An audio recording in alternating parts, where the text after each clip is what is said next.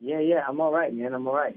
Just chilling, really hanging out with the kids and announcing live virtual demonstrations. How's everybody doing in your world as far as the pandemic's going? Yeah, good, man. I mean, I guess as good as we can be, right? We tried to be as available for each other as we could throughout my family, and we tried to make sure that our kids are, not aware of how stressful this is for older people that have bills and jobs that they're losing.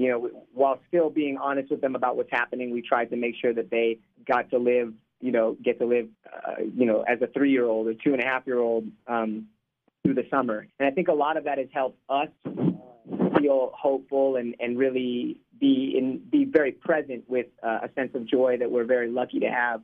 We had our second kid on the day that Los Angeles went into lockdown, actually. Oh, wow. Yeah. That being the case, we tried to look at it.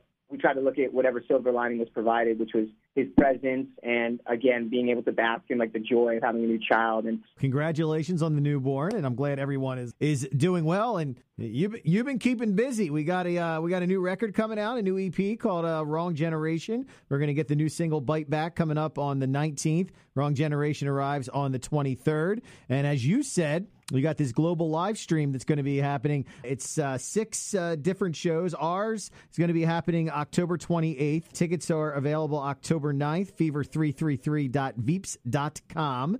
Staying busy with all this, and I'm going to give you the floor here. I was reading about you writing this record. You were out there marching on the front lines in L.A. for 13 days, and it says the 14th day you went and wrote Wrong Generation. We saw a lot on the news, obviously socials, but tell me, you being down there, what you saw and what you walked away, and I'm sure we're gonna hear all about it on the new record. Yeah, man. I saw a lot of frustration, and I saw a lot of pain, a lot of questions, and a lot left unanswered. But I think the most important thing that I did see, honestly, were efforts being made in solidarity, working towards a similar, the same goal, and believing and feeling the same thing at the same time, and having empathy and understanding for each other at the same time. Although based on tragedy, I do feel like it was very, very inspiring to be around so many people that felt the same way I did, which wasn't necessarily sunshine and rainbows, right? I found a sense of comfort and safety in the aforementioned frustration and all the questions and the desire for more. Well said. And out of this, obviously you're an artist. We get Wrong Generation again, October 23rd. I want to turn attention to the Globel Livestream, multiple live demonstrations. Now, I have witnessed several of your live demonstrations. The first time was at the TLA in Philadelphia. I couldn't take my eyes off the band. Your guitar player's up in the balcony. You're climbing the walls. The second time I saw you guys was at Rock Allegiance in Camden, New Jersey.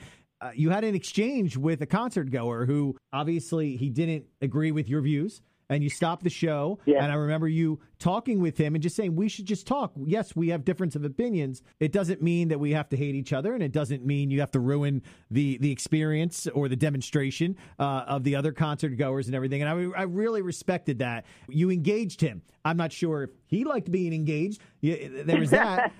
And then about a year and a half ago, I saw you at Epicenter down in North Carolina, where your guitar player decided to climb all the way up that giant tower in front of the stage. And then we watched him struggle to get down, and we were worried. I'm texting your record rep going, you got insurance on this band? It's insane. And it really is a demonstration. It is an event. It is something you can't take your eyes off of. So the live show is amazing. Can we expect a lot of that with this global live stream? Yeah, man. I really think that the efforts here are just to try to make it as live as possible. We're lucky enough to have this proprietary audio technology linked with the video tech, where it offers nearly zero latency, which allows us to invite guests to perform with us, even if they're somewhere else in the world. And typically with streams or audio and video technology, there's latency, which prohibits you from being able to do such a thing. But we are lucky enough to have this technology that through some very good friends that I made in DC, and we'll be implementing that. It also allows us to have actual real-time VIP meet and greet scenarios with friends and fans. Also, real-time engagement while playing. So I'm trying to set up so we can hear the crowd at times and talk to them directly or have them up on the screen or something. So we have a lot of things that will offer or lend itself to the idea of a real live event, which is I just haven't seen yet. So we're very excited to do that. I thank you for your time. You be safe. You be good. We're looking forward to the new music. And, of course, the live stream, which we'll have in our area October 28th. Be good. I'll talk to you soon, my friend. All right, brother.